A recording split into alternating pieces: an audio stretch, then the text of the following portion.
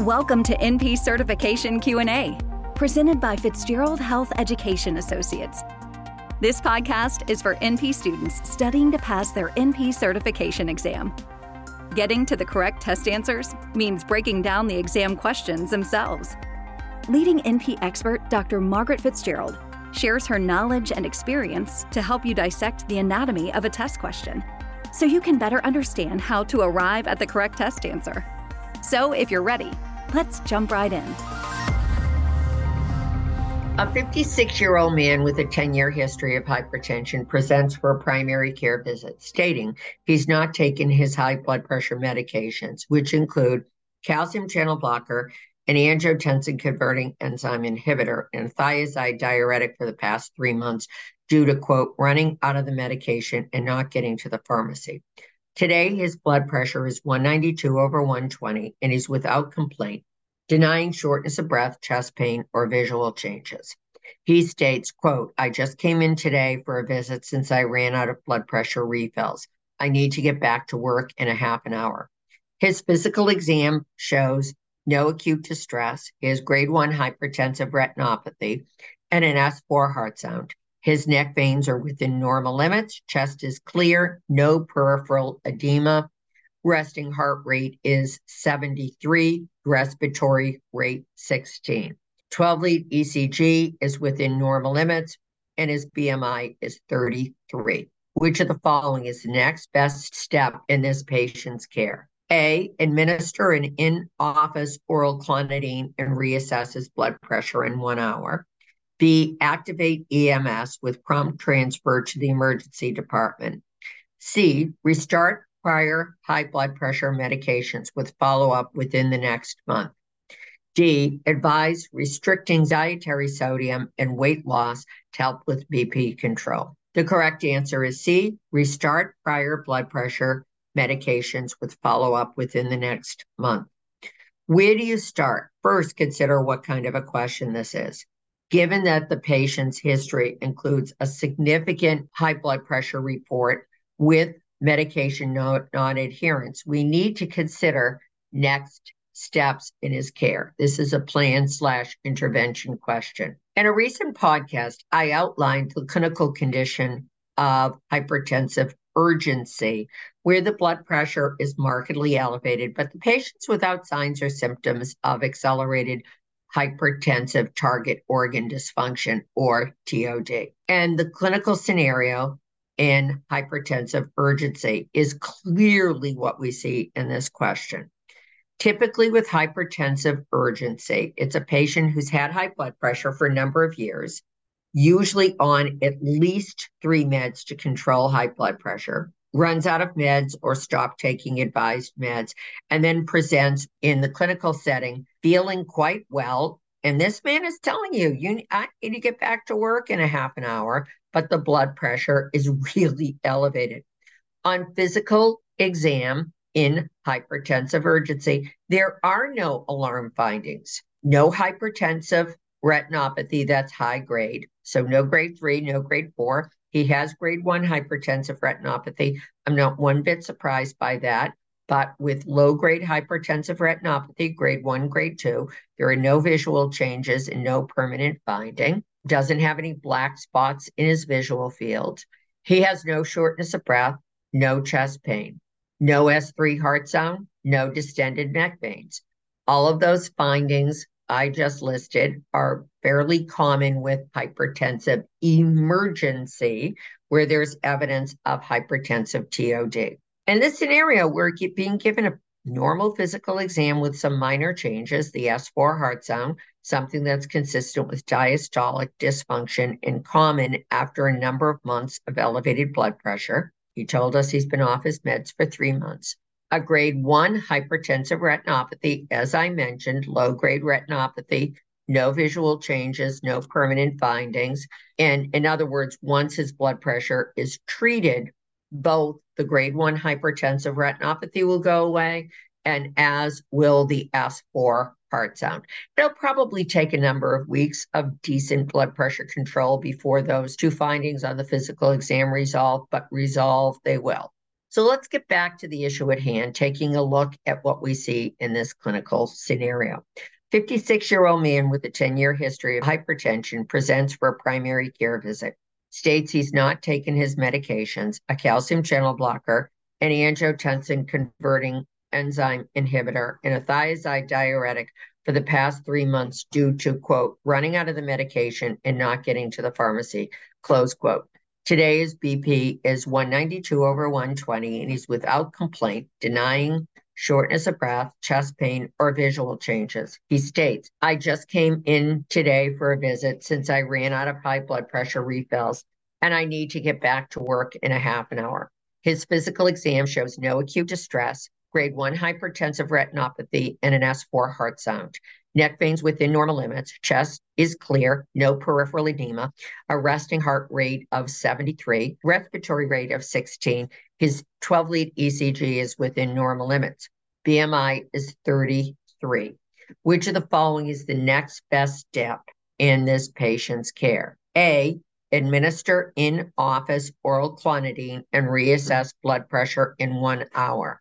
I have to say this is a common practice, but incorrect. Whether the diagnosis is hypertensive urgency or emergency, the AHA-ACC hypertension guidelines advise avoiding the use of any short-acting antihypertensive agent like clonidine, nitroglycerin, hydralazine, or the like under any circumstances. One rationale here is given that he has no evidence of accelerated hypertensive TOD, there's no emergency situation where his blood pressure needs to be brought down quickly. In addition, the primary care office is an uncontrolled situation, and bringing blood pressure down rapidly can pose a risk for acute cerebrovascular or cardiovascular events, a really dangerous situation. So friends don't let friends give short-acting antihypertensive agents in office, regardless of hypertensive urgency or emergency. Option B, activate EMS with prompt transfer to the emergency department. Well, this is also incorrect. Patients with hypertensive urgency do not need to be referred to emergency care or for hospitalization, as this is a non-life-threatening situation, right? So we want to treat him, but he doesn't need to go to the ER. Would it be C, restart prior blood pressure medicines with follow-up within the next month? C is the correct answer and the best answer. Patients with hypertensive urgency should be treated by reinstituting their antihypertensive meds if they've not been taking this for a period of time and schedule a follow-up visit. If he came in and said, oh, I'm on 3 high blood pressure medicines, but I'm only taking 1 of them, you would do is reinstitute the 2 he's missing. Or if he came in and he had this scenario, which I doubt, and he was only on 1 high blood pressure medicine, you would intensify his regimen. But one more time, don't send him to the ER. Don't give him something to bring down his blood pressure in office. Always, always with a patient like this, make sure you schedule a follow-up visit. So the practice guidelines from the ACC-AHA typically advise that the blood pressure be rechecked in about a month. With a patient like this, I often see them sooner. Like I see them back in 1 to 2 weeks, and I'm really not looking for the blood pressure elevation to be resolved. But what I'm looking for is to go over labs, see if they actually got to the pharmacy to pick up the medication, how do they feel on the medication, and to really, really reinforce that this patient needs to remain engaged in care and how dangerous untreated high blood pressure is. Remember, high blood pressure has long been called the silent killer.